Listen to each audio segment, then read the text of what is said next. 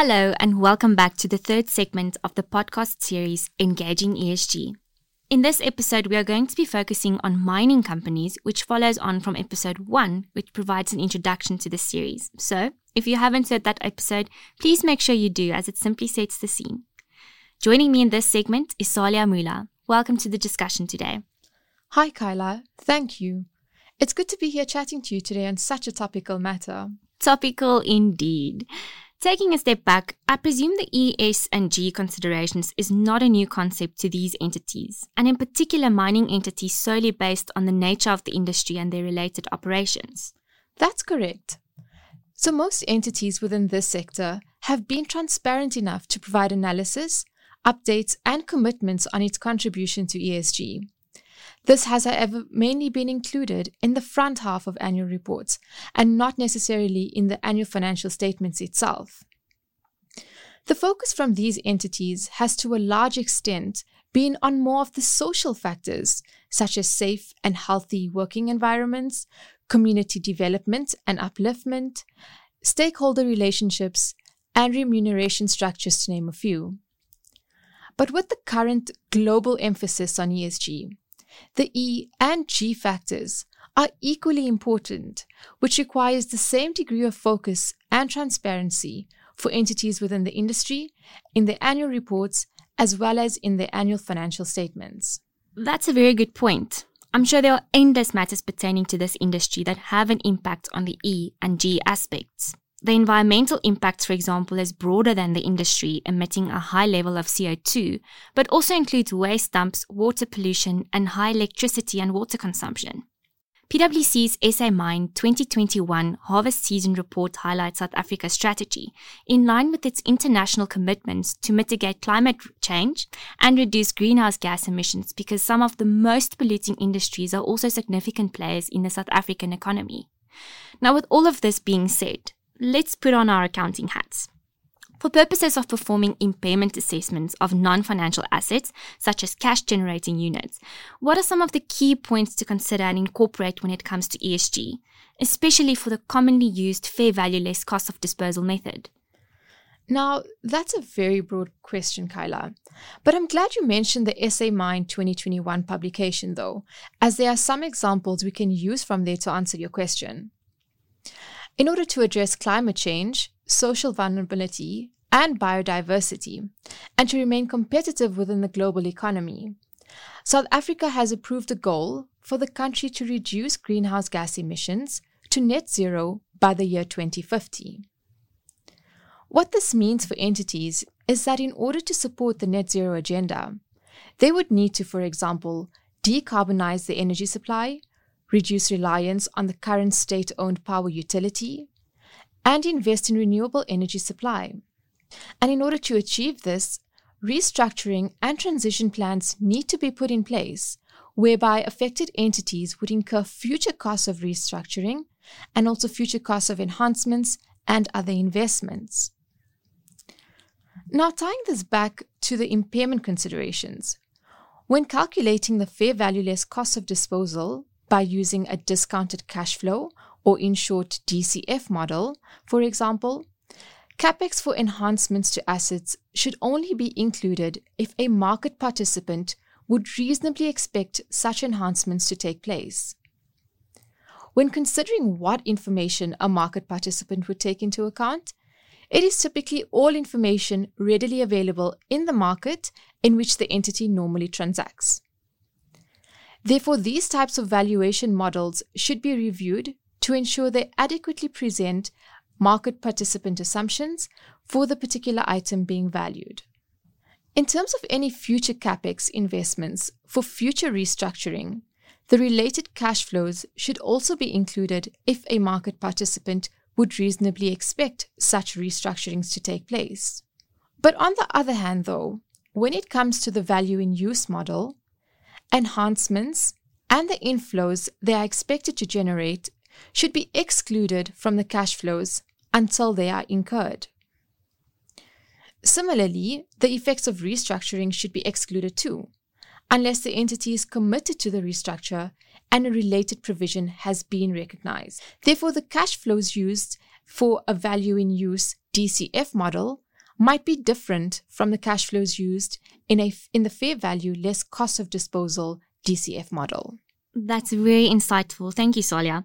However, what about the considerations when it comes to carbon tax being factored into the cash flows used in the impairment assessment for non-financial assets? From what I understand, the first phase has already been introduced in South Africa, with the second to follow from 2023. Emitters of greenhouse gases will be subject to paying over this tax in order to reduce the impact of climate change. That's a very interesting point you've just raised, Kyla. Where the recoverable amount in an impairment assessment is the fair value less cost of disposal, entities should assess whether a market participant would incorporate the impact of carbon tax or not when determining the fair value of an individual asset or a cash-generating unit. Entities should also think about the reasons for including or not including the impact of carbon tax in their impairment calculations. They should consider how other applicable regulations are dealt with within the group, and they should also consider whether the entity should provide relevant disclosures of their carbon tax implications. In addition to this, when it comes to performing an impairment assessment using the value in use model, PwC has recently published an in-depth on the impact of ESG matters on IFRS financial statements, which clarifies that legislation relating to carbon taxes does not need to be enacted or substantially enacted in order to be included in cash flow forecasts for impairment purposes, as carbon taxes are not considered to be an income tax, as defined by the IFRS standard governing income taxes.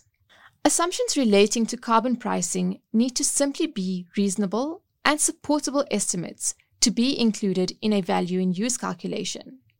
In assessing whether assumptions and estimates are reasonable and supportable, greater weight should be given to external evidence that's available, which means that judgment would need to be applied when making this assessment. Those are definitely valuable points to consider. I guess there is no one-size-fits-all, and each entity would be impacted by ESG in different ways and would need to apply these considerations to their specific scenarios when performing various impairment assessments for their non-financial assets. Moving on from impairment, another hot topic currently is power purchase arrangements, also known as PPAs. With the net zero agenda quickly becoming a priority area for many entities, there is an increased pressure to adopt low-emission energy sources, which has resulted in an increased demand in such renewable energy sources. So PPAs are essentially contracts entered into between two parties, one party which generates power, for example electricity, and the other party which is looking to purchase the power or renewable energy infrastructure. So Solia, this relationship sounds like there could be a potential lease. Can you please elaborate on some of the accounting consequences for PPAs that entities should look out for? Yes, sure.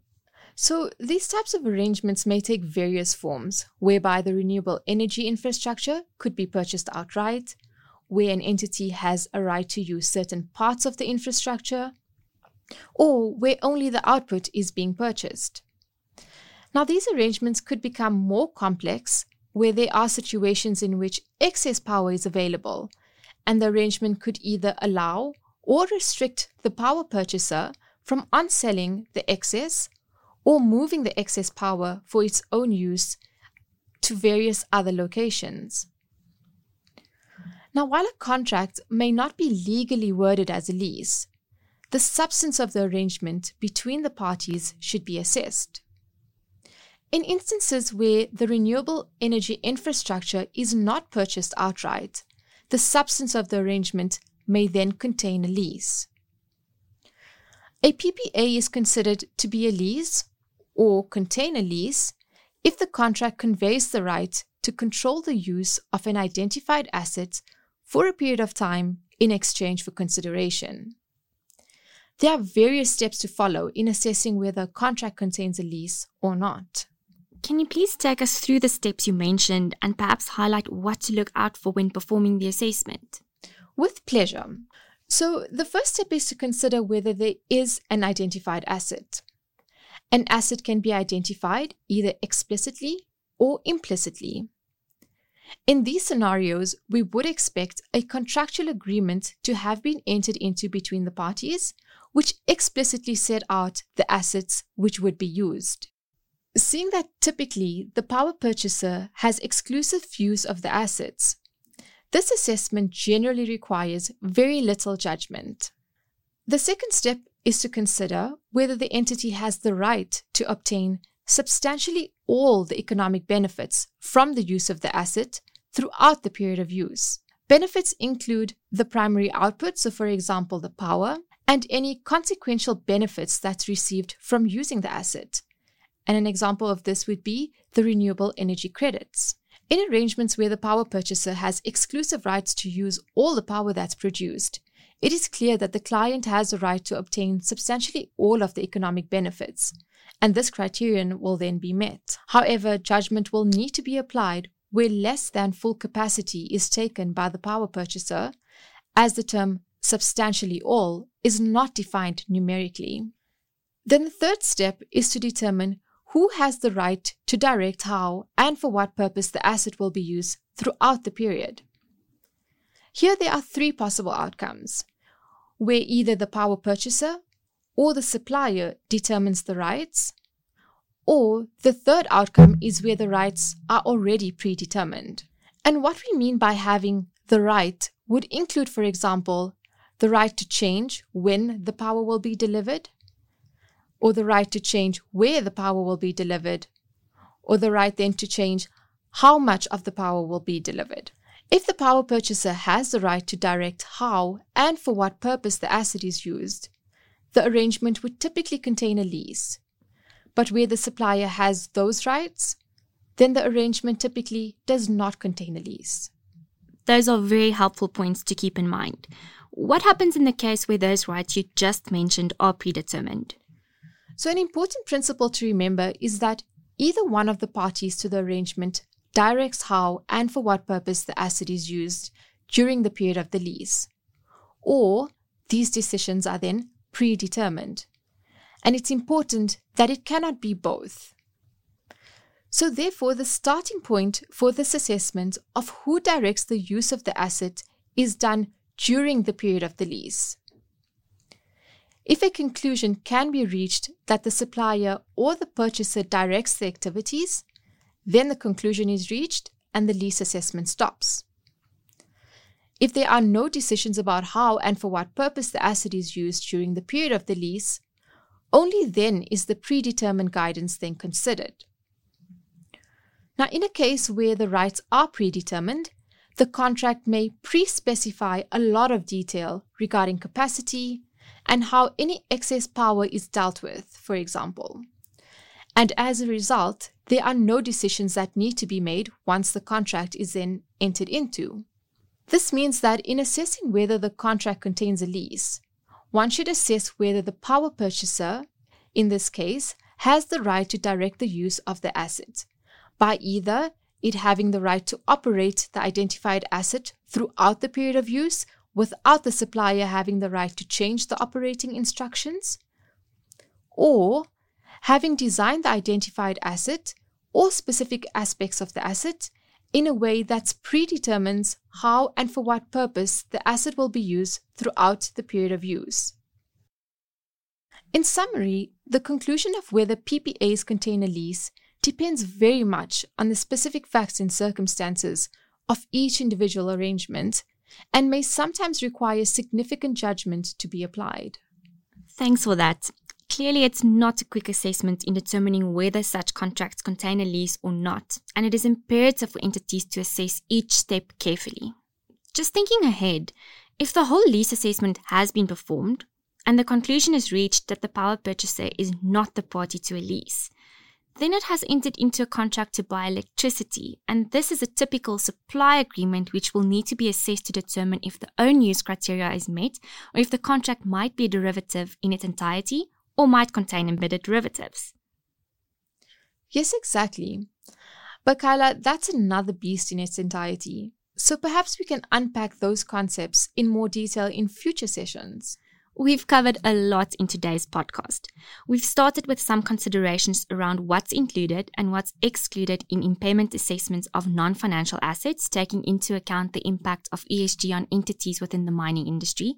We've also then discussed the steps to follow in determining whether power purchase arrangements contain a lease. Thank you for all your insights, Salia. It's a pleasure, Kyla. It was great chatting today. This podcast is brought to you by PwC. All rights reserved. PwC refers to the South African member firm or one of its subsidiaries or affiliates and may sometimes refer to the PwC network. Each member firm is a separate legal entity. Please see www.pwc.com/structure for further details. This podcast is for general information purposes only and should not be used as a substitute for consultation with professional advisors.